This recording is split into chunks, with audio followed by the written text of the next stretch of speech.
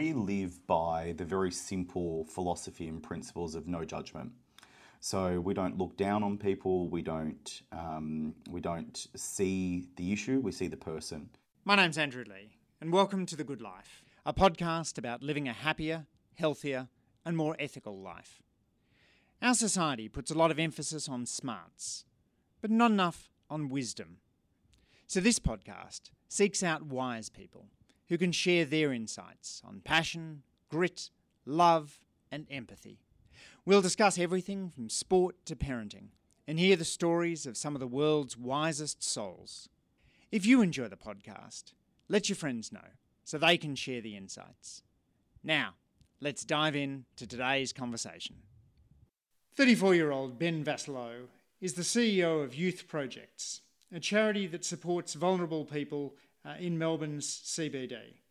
It provides alcohol and other drugs counselling, night nursing services, and a social enterprise. And they estimate that every year they contact over 15,000 vulnerable young people.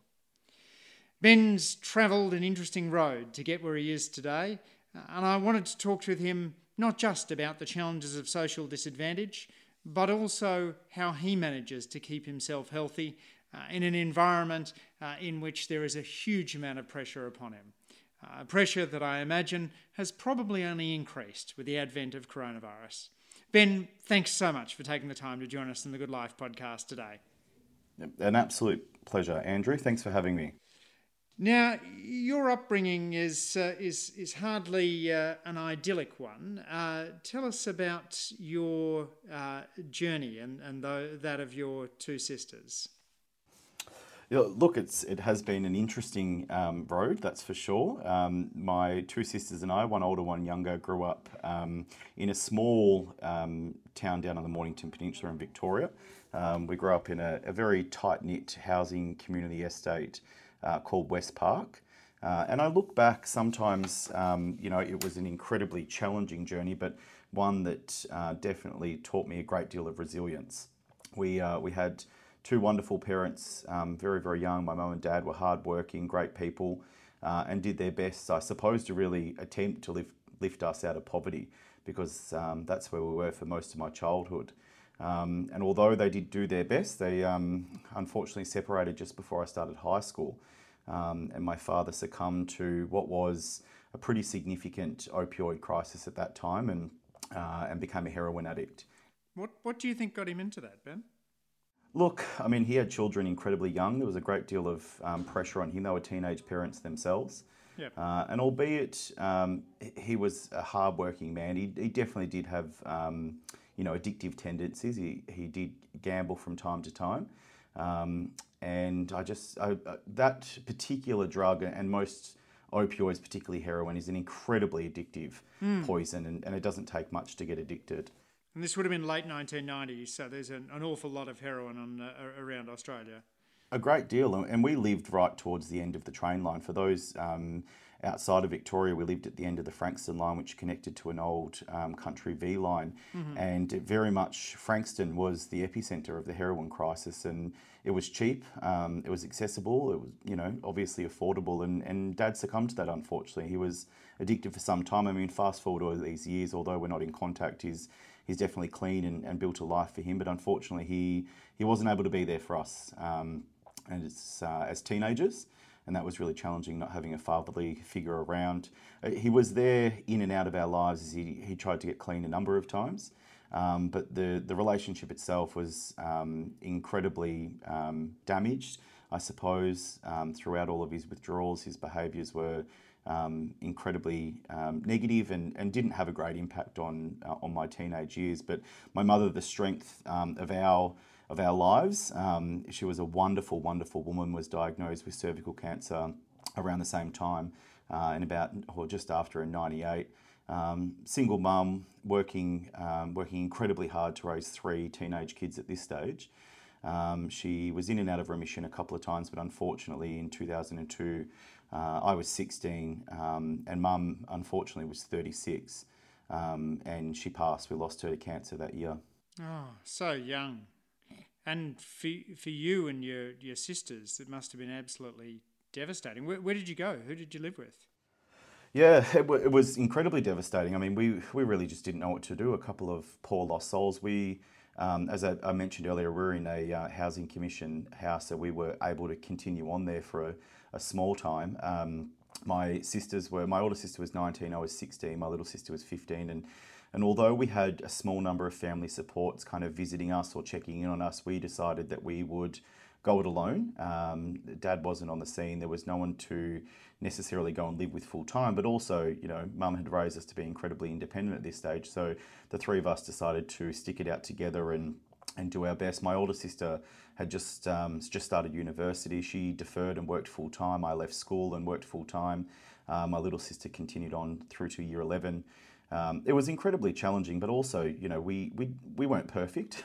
Although Mum had done a great job of raising us, we made some questionable decisions, and most teenagers without constant supervision would do so. So I left year 12 about 6 weeks in, and as I said, decided to work. But we did our best. We stuck together. We got the bills paid. We took care of each other. There were months there where we lived off 2-minute noodles and cheap white bread, but we survived. And, fast forward 18 years on, we're still as tight and as close as ever. Yes, you must feel incredibly close to your sisters after going through such an experience as that. How did you find your way into the world of social purpose organisations? Yeah, sure. It's a really good question. I started as one of the vulnerable young people that we now support. I was very, very lucky in my final year of school to connect with a school counsellor who, was a great guide and mentor for me as I was starting to venture off the tracks, and provided some really grounding advice and a sounding board, who reminded me that I was intelligent, I was clever, and I was worthy. And I saw around me, particularly in the area that I grew up, just so many kids not making it. They were falling foul of the juvenile justice system, or they succumbed to drugs and alcohol and the partying lifestyle. And we didn't have a great deal of role models around us who had become professionals or gone off to university or had a successful trade or career. So I was lucky to have a school counsellor and one or two of my family members on my mother's side that really supported and guided me. And at the same time, this is the end of 2002, and we'd all remember the terrible terrorism attack in Bali. Yes. The Bali bombings. We had over 200 people killed and a number of Australians there. I was studying Bahasa Indonesian. The Indonesian language at the time was profoundly connected to the country, and was supposed to go on a camp that year. And it was cancelled.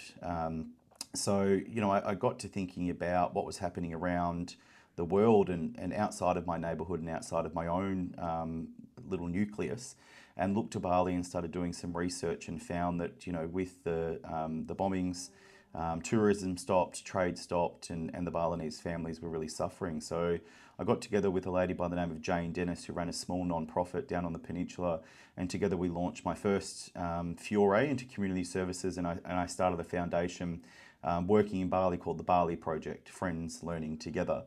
And we connected schools in Bali to back here in Victoria, and set up relationships and partnerships based on trade, not aid. So we would, bring goods back from Bali and sell them in schools. We did a couple of exchanges, and initially that was really my taste of setting up what was a fantastic community development framework. So it seems there's sort of a great deal of serendipity in falling into an organisation involved with Bali. Did you think at that stage of your life that you would go down the international development pathway, or was there something that was drawing you back to looking at Australian challenges?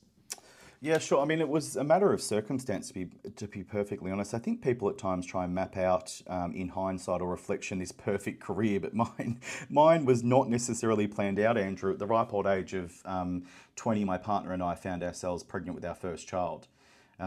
So we adapt as the human beings that we are, and I'd made that commitment to raise our first child, who's a very strong, intelligent, caring 14-year-old now. His name is Zane.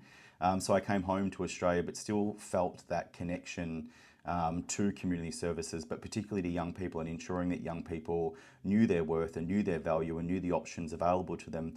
And albeit their wealth status or their class as determined not by them, that they could actually do more and be the best that they could be. So I found myself in youth work, and I went and studied Certificate 4 in youth services, and then continued on studying beyond that. But was at the front line supporting young people to get back on their feet, improve their mental health, get back to study, find a job. And really that's when I really understood the connection for young people in terms of social and economic participation and what that means for the greater social determinants of health. Did you find as a youth worker you were drawing on your personal experience? Definitely. Did that give you a sense of credibility and particularly in breaking the ice with people? For sure it does. And I think as we've evolved as a society, we've become, I suppose, more understanding of what lived experience means, particularly in this sector. And it's a fine line, because drawing on personal experience, but also ensuring that the person you're working with is at the centre of their own journey, and that you're not forcing your own views, but definitely being able to, draw on that lived experience. There's nothing more, I suppose, compelling than being able to sit down with someone and actually understand how they feel, what they've been through. And everyone's circumstances are different. But when we sit down and talk to someone who's experiencing homelessness, I can legitimately say I know what it's like to have slept on a concrete slab, or someone who can't afford to put food on the table. I actually know what it's like to have to, as I said, live on 2-minute Maggi noodles, or potentially find other means to get food. It's a difficult circumstance, but I think people connect with those that have got that lived experience for sure. And so then you continue to make your way up and up in these organisations until you found yourself suddenly at the age of about 30 or so a CEO. Was that something that you expected, a trajectory that you'd planned?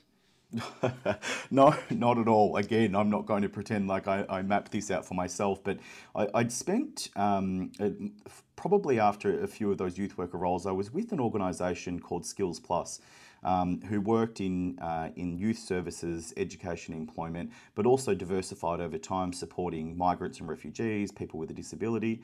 And what I found is that I was constantly being promoted, I suppose because I had the skill and capacity, but genuinely because I was interested in developing other people. So I had built a career for sort of 5 or 6 years within that organisation. We ended up merging. I became head of operations, and the CEO left and looked at me and said, "You are the natural leader of this organisation. It's time for you to step up." And I applied for the CEO role and was successful. For me, being a CEO really isn't about the title. A CEO truly is a custodian of an organisation. The job is to bring forth the legacy and the history and understand the DNA and the purpose, but to understand that it takes a balance of sovereignty and strategy to lead organisations into the future. I very quickly established a keen passion and interest in modernising the non-profit way of thinking, and understanding that we need to have both a social and economic return on investment to be sustainable. The non-profit sector is the same as the public and private sectors now. We have to commission and tender for government contracts and major philanthropic sources of funding. So we had to become competitive. We had to prove that we were the best at lifting people out of poverty. And we became quite successful and grew extraordinarily. And that's when the opportunity at Youth Projects came about back in 2017. And I felt an incredible calling, particularly to Melbourne CBD and the northern suburbs, particularly because of the high homelessness rates, the high youth unemployment rates. But because here at Youth Projects, we have a history of delivering a holistic and connected model of care. We've got all the things in the one place that a person needs to be successful and get the support that they need. So in 2017, I took the helm as CEO, and the greatest move I think I've made in my career to date. Let's talk about some of the things that you do and the philosophy of rolling them out. You're involved in harm prevention and outreach, which includes foot patrols and night outreach nurses. How do you connect with someone who's on the streets, particularly somebody who has just become homeless, perhaps because they've run away from a difficult home environment? What are the ways in which you break through to them? Sure. I mean, we live by the very simple philosophy and principles of no judgment. So we don't look down on people. We don't see the issue. We see the person. So youth projects we actually support young people and adults experiencing homelessness now. But we use the full array of services that we have. We use outreach and assertive outreach as an engagement tool to get people connected back to the hubs that we operate. The hubs that we operate have, as you said, harm reduction, drug safety advice. We have nurses, we have doctors. We have counselling services, mental health support. We also do all of the fundamental basics in a really dignified way. We do showers, we do laundry, we do storage, we are people's registered mail address, internet in the works, and then we connect through our employment training and social enterprise programs. So being able to sit down and connect with someone in a non-judgmental way, focusing on their strengths and what it is that they need today, and then educating them on all the other supports that we have that we can wrap around them.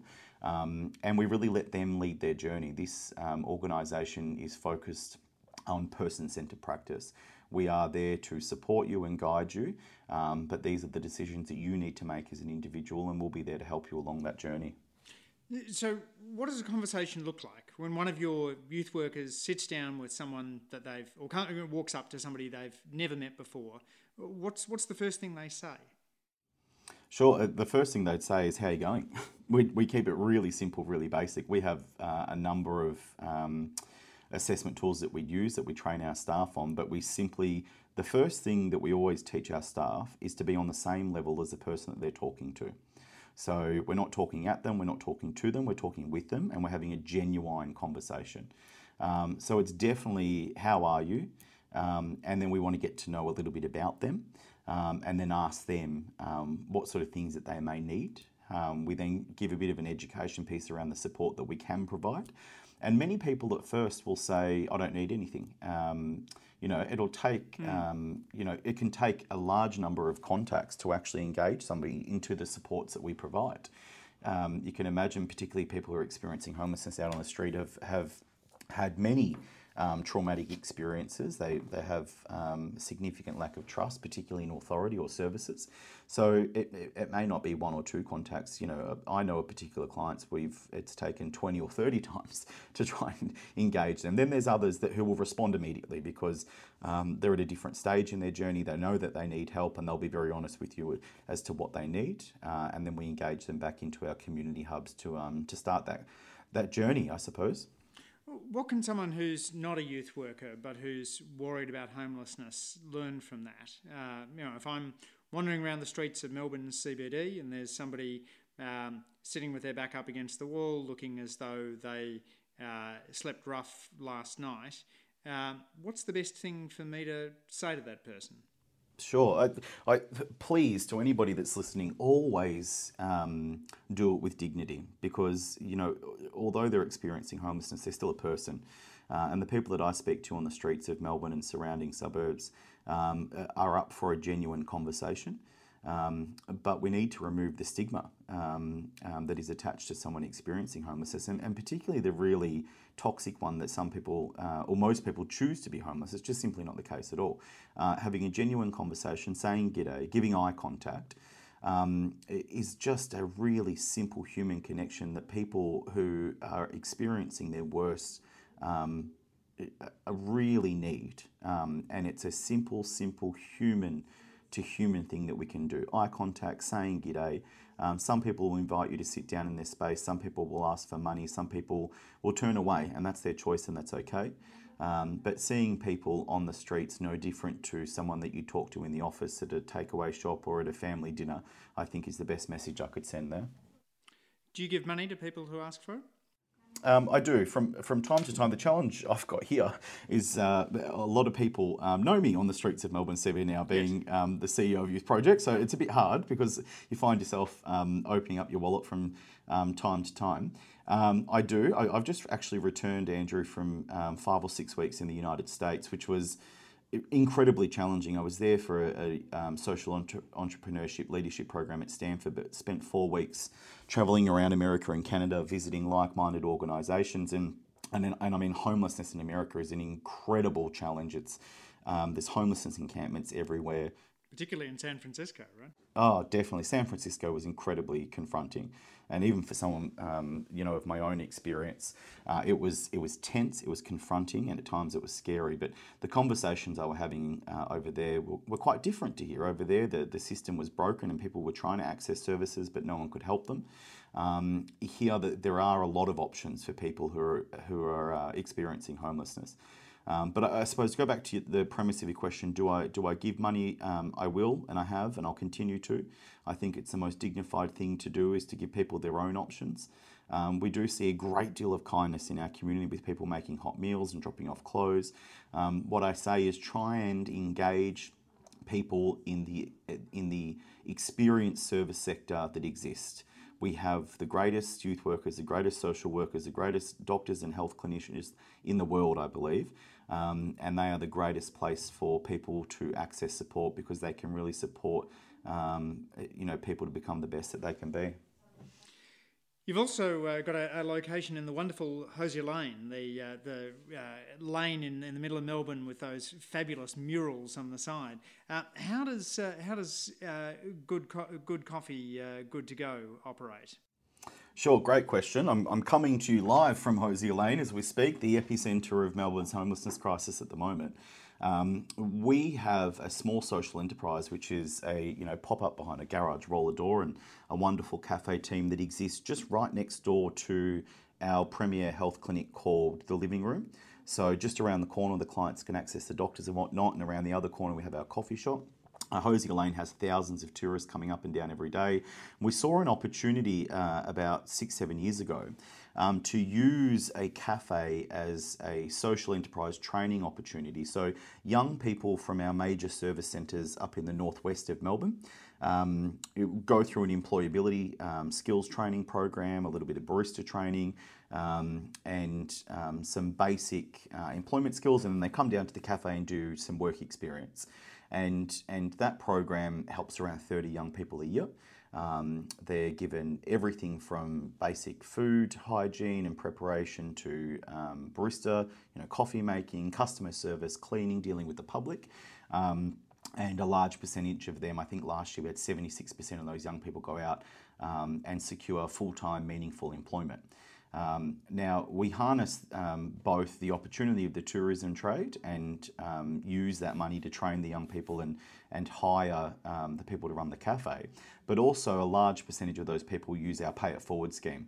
And we actually make a great deal of hot coffees and hot breakfasts for people experiencing homelessness who are accessing the clinic next door. So it's a wonderful social enterprise, and I'm very pleased to see that a number of sort of key players here in Victoria have recognised that as the fantastic social enterprise it is, and we are replicating that model and opening about 25 minutes up the road a new social enterprise called The Little Social out at Rosanna train station in partnership with Banyule City Council later this year.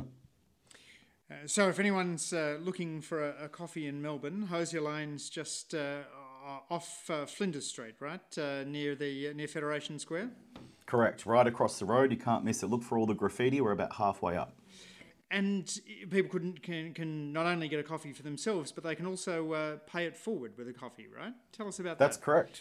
Yeah, the Pay It Forward scheme is brilliant. So basically you can come in, order your coffee or a toasty or a smoothie, acai bowl, whatever it is that you feel like, and for the same purchase amount, leave a Pay It Forward behind and leave a wonderful message up on the board. And as someone who's experiencing homelessness may not have accessed any or had anything to eat that particular day, can come up, check the board, and if there's a coffee or a meal, a wonderful stranger really has left a kind message behind and is able to actually pay it forward, which is a wonderful scheme. I think we do somewhere around 20,000 of those a year, which is fantastic for the people that can't access food.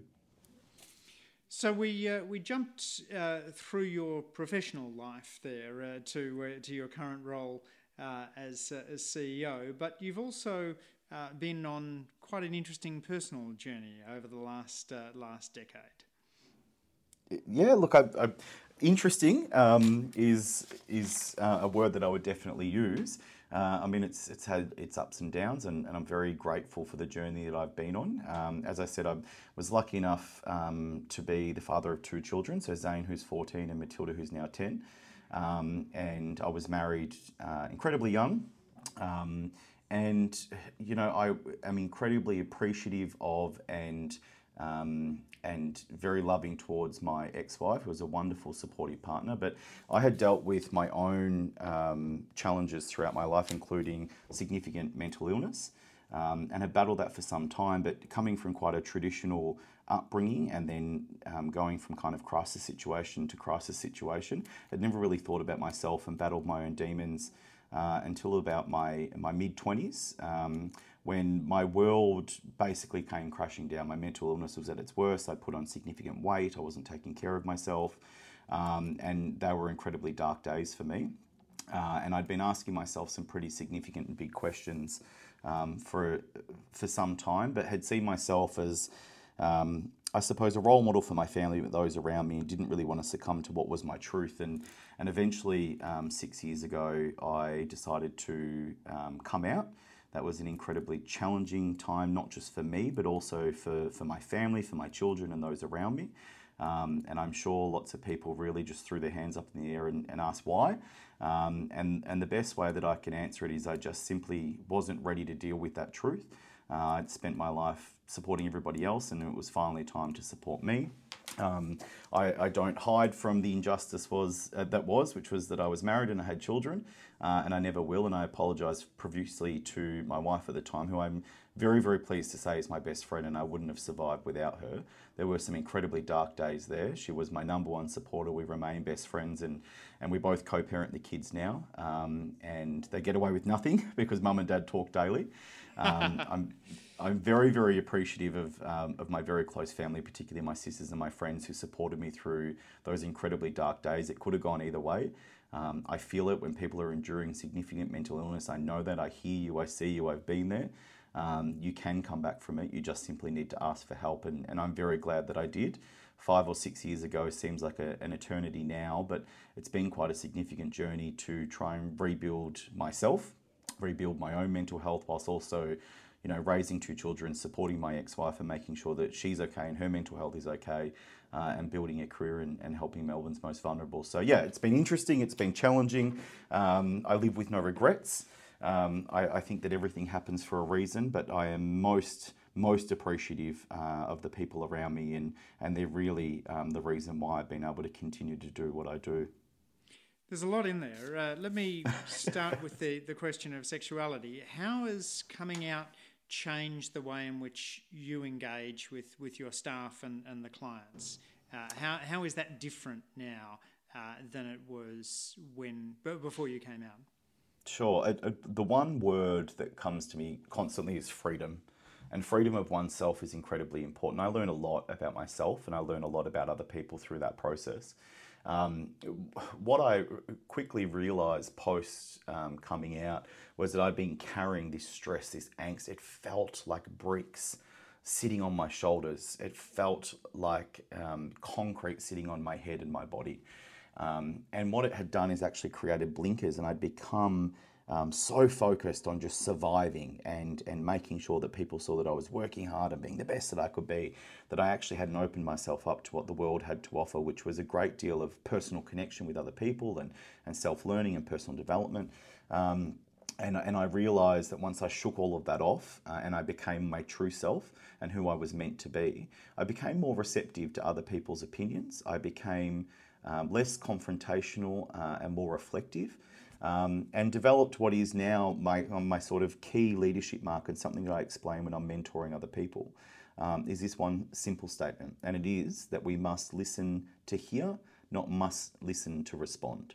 And I'd spent a great deal of time listening to respond to people. I always had another argument, I always had rebuttal, but instead I took the time to actually listen to what other people were saying, listen to how they were feeling, and understand that we're all different. Not everyone has the same expectations, and taking that forward from a leadership perspective has been able to, I suppose, empower me to see everyone as an individual. We all get given roles and position descriptions and duties, but actually how we carry out that role, how we see things, is very, very different, but it's also very enriching.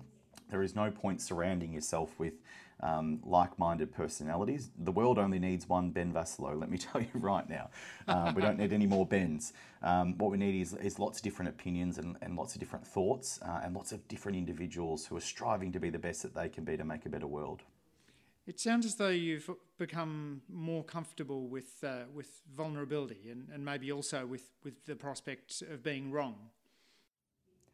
Yeah, the second part's really hard. I hate being wrong. Don't we all? Yeah, that's right. But I think, vulnerability is such a portal to power, right?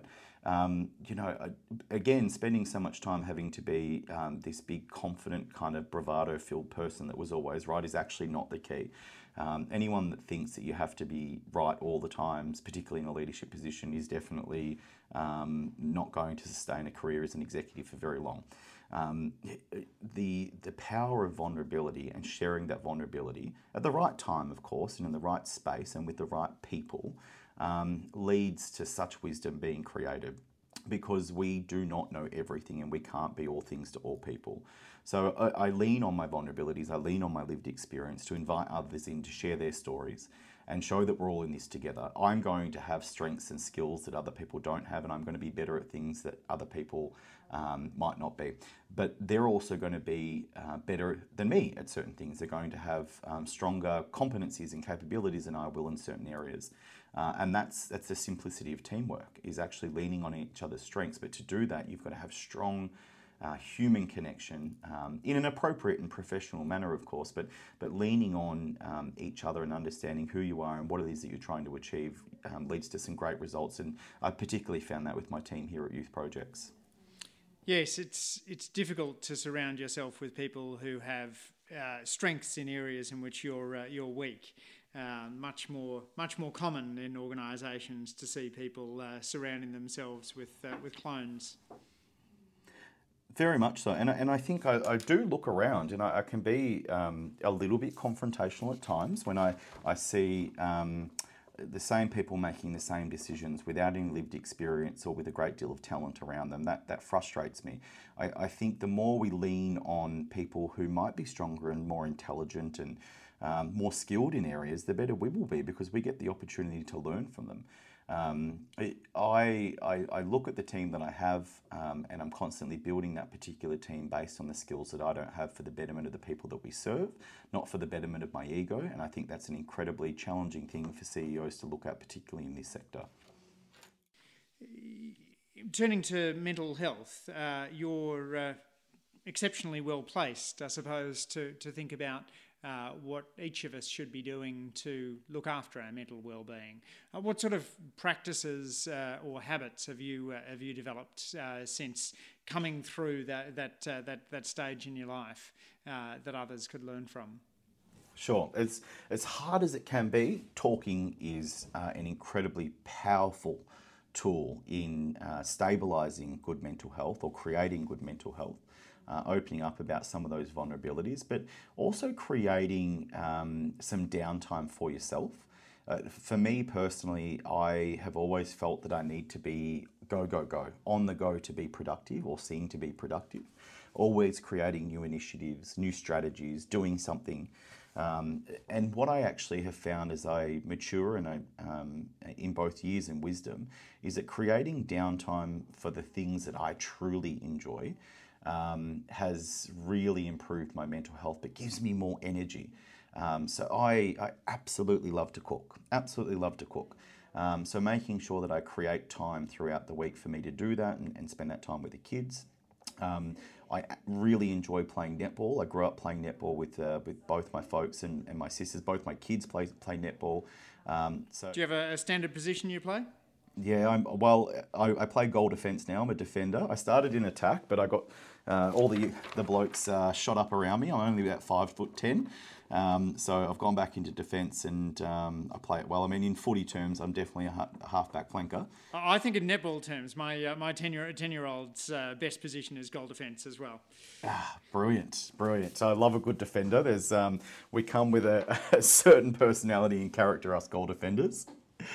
But it's important to create time for that. I never miss our Thursday night social mix comp. It's just something that I really enjoy doing. And the last one is socialising. Socialising is key for me. I feed off other people's energy. I like to be surrounded by intellects who love a challenging conversation, and I make sure that I create that environment, whether it be a glass of vino on a Sunday afternoon or a dinner party or a movie. I make sure that I create time for me and my friends.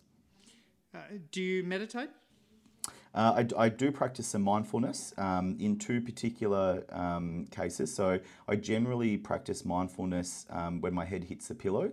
Arguably, it's not the right time, but for me, it works. So when I put my head down on the pillow at night time, I give myself 10 minutes and I practice a couple of basic mindfulness techniques, really about letting the day that's been go. So as the thoughts come in, I let them move, and I let them move and carry the weight of the day with them, and let that go and open myself up for the next day. Let me just tell me a little bit more on that. You let the thoughts carry the weight of the day. What do you mean by that? Yeah, so I typically will reflect a lot on how the day's gone, or how I feel I performed throughout the day, particularly at work, or even performed as a parent, the conversations that I've had, the decisions that I've made. And instead of carrying them forward with me, what I like to do is carry the thought into my head, understand that particular, the weight of that decision or that thought or whatever that impact was for me today needs to be left in the past, and all I can do is focus on tomorrow. So as opposed to carrying the angst with me, and maybe some things have hurt, maybe I've been disappointed in someone, maybe I was too harsh on a decision, I choose to let that thought go and make a mental note to address that tomorrow. And I call that future Ben's problem. It's not today, in this moment. I need to let that go. I'm not carrying that with me. As I said before, I felt like I'd carried bricks on my shoulders. I'd carried so much weight with me for so long. It's time to let that go. And if I practice kindness and I'm genuinely a good person, then I should never wake up feeling bad. And leaving those thoughts behind in today, tomorrow is a new day, is just a really simple practice for me. The second technique that I use is in really stressful decisions or stressful moments when people look to you because you're a strong leader, a confident, extroverted leader. People seem to look to you.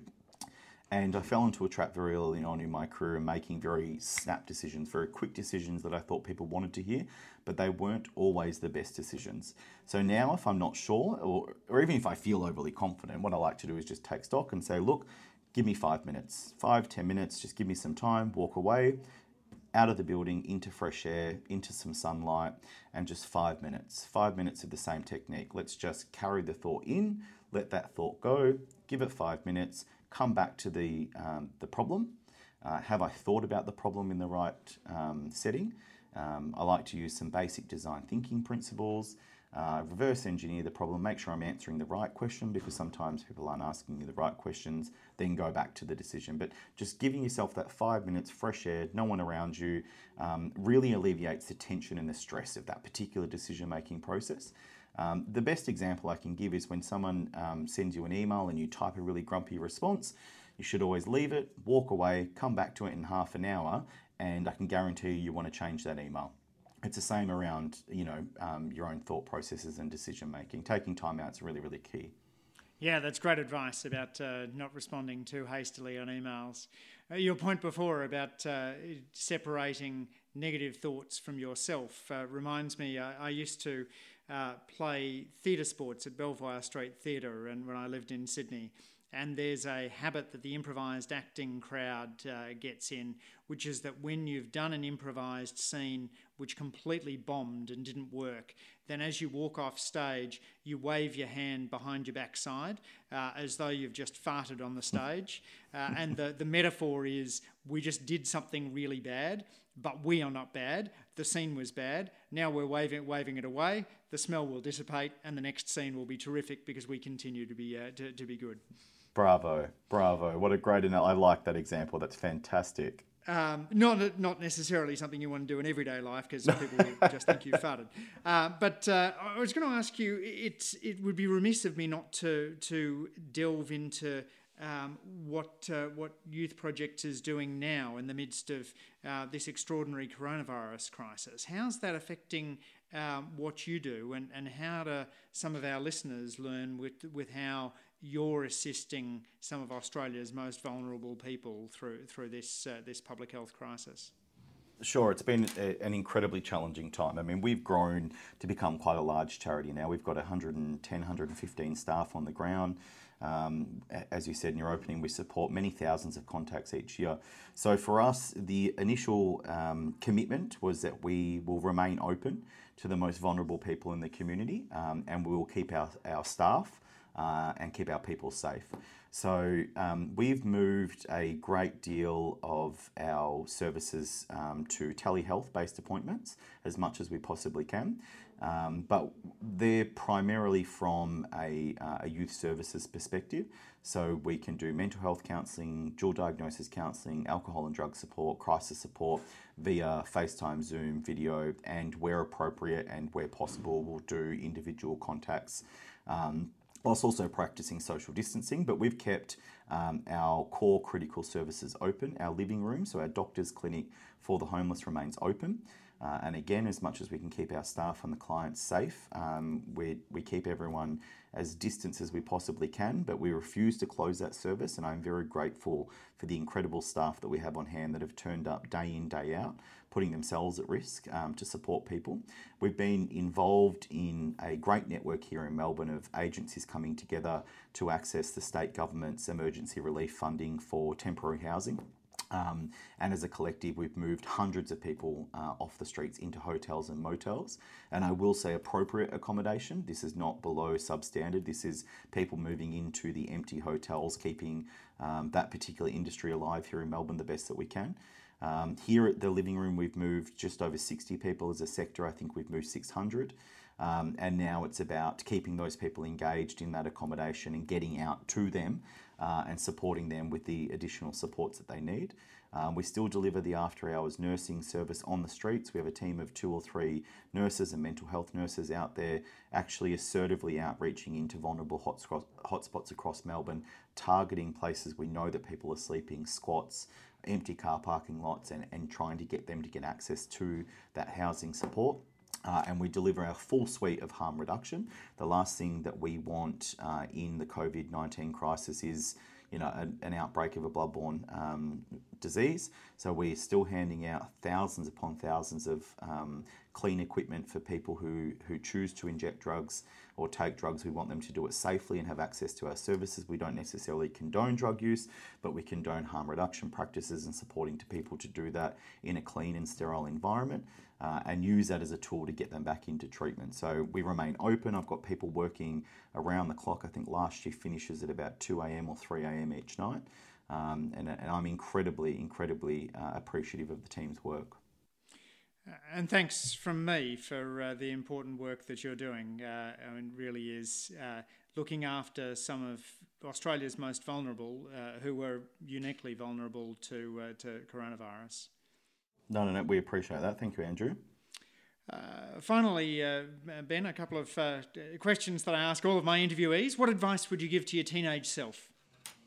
Oh, that's a really good question. I'd be quite stern with myself, Andrew, and I'd say to young Ben, when making decisions, I urge you to think about the future and what this means for you long term. Easy decisions that make you feel good today will actually make life difficult in the long run. So I'd be hard and I'd be stern and I'd say make tougher decisions that might not be easy now, but they'll make for a better life later on. And don't get that stupid tattoo. I thought your tattoo was your life mission. That's the one. I've got a couple, Andrew. I'll disclose. Okay, all right. We might be referring to different tattoos there. Yeah, I am. I'll keep that one, but I'd let the old silly one go if possible. Right, and tell our listeners what your life goal tattoo says. It says, "Be the best that you can be." It's placed right atop of my right foot, so if I'm ever down or looking down, it just stares straight back at me and reminds me that I am my own person. I can only simply be the best that I can be, not what others want me to be. What's something you used to believe but no longer do? Oh, that's a really good question as well. I used to believe that money didn't make the world go round. And as unfortunate as it is, it actually does. I mean, we're looking at the world now, particularly through the lens of COVID-19. And we've set ourselves up as a society, as an international society, based on economic principles. So it may be sad, but it's true. And I believe that money isn't necessarily evil anymore. What we can do is use money for good. What we can do, particularly in the social economy, in community services, is if we can demonstrate economic impact on the services that we deliver, then people will understand why you should invest in the services that we deliver. And putting my economist hat on, you're particularly good at doing that in your annual reports. You talk not only about the contacts you've made, but also the impact those contacts have had, and you give statistics like the fact that one of your after-hours contacts is a fifth of the cost of an emergency department presentation. That's right, and thank you for reading it. It's something that we really pride ourselves on here is we believe in the public health system, and it's a great investment, and we're very lucky in this country. But I always challenge to suggest that community-based interventions are much cheaper, and our after-hours nursing service is a fifth of the cost of a public health presentation in an emergency department, and even cheaper when it comes to admission. The more we invest in preventative measures, the more it makes both social and economic sense. We can model that for you, we can show that to you, but we also know that we can get in and save lives earlier. So if we use the fact that some people lean on a social ear and some people lean on an economic ear, let's have the case argument ready to go for both, and we can't lose and we can get more people off the streets. When are you most happy? Watching the footy, I'd suggest. I'm an AFL man. I love my Pies. I think football for me is about camaraderie. It's about community. I grew up in the midst of the Collingwood Football Club. I've been lucky enough to see a couple of premierships. I love watching the footy with my family, with my friends. I go every second weekend here in Melbourne. I love my Pies, and as much as I would love to say family and friends, as long as they're there at the football with me, that's my number one. What's the most important thing you do in your life to stay mentally and physically healthy? Look, I think what I referred to before was genuine downtime. I'm constantly on the go, but as I age, I become wiser and realise that I'm no good to anyone burnt out. In the famous words of RuPaul, if you can't love yourself, how in the hell are you going to love somebody else? So I love myself by playing netball, walking the dogs. I love to cook. I love a good glass of vino. Alcohol in moderation is fine. So I make sure that I give myself plenty of downtime so I can love myself. I was about to make a Raining Men joke, but I'm going to refrain there. Do you have any guilty pleasures? Guilty pleasure. Oh, look, definitely, as I said, vino, wine, in moderation. I live on the Mornington Peninsula. I've grown up in arguably one of the world's best wine regions. Riesling's down there, isn't it? Sorry? Is it Riesling's down there? Yeah, Riesling's also known for a decent Chardonnay. Pinot Noir, I'll give a quick plug to the old Tegallant down on the peninsula. Wonderful winery, but there's nothing better. Sipping on a very simple, very crisp Pinot Noir Friday night, watching the footy. That's where I'm at. And finally, Ben, which person or experience has most shaped your view of living an ethical life? Well, it all started for me with a stranger, Andrew. In fact, after my mum passed and we basically had nothing, I remember a lady from the local football club sort of turning up to the house with this truck and these boxes and just boxes of things. Toiletries, everything that you would need, from shampoos, toilet papers, toothpaste, some food and clothes and whatnot. And she just said, look, someone heard of your situation and your story, and he's asked us to deliver all of this to the three of you. And there was just a note saying, when you're in a position, do the same thing too. And for me, that was like, okay, there's some kindness out there. And I believe that truly set me on the trajectory that I've landed in today. Well, you've well and truly paid it forward. Ben Vasiliou, thanks so much for taking the time to share your wisdom on the Good Life podcast today. Brilliant. No, thank you so much, Andrew, for giving me the opportunity to share my journey, and all the best. Thanks so much. Thanks for listening to this week's episode of The Good Life. We love getting feedback, so please leave us a rating or a comment on Apple Podcasts, formerly known as iTunes. Next week, I'll be back with another inspiring guest to discuss living a happier, healthier, and more ethical life.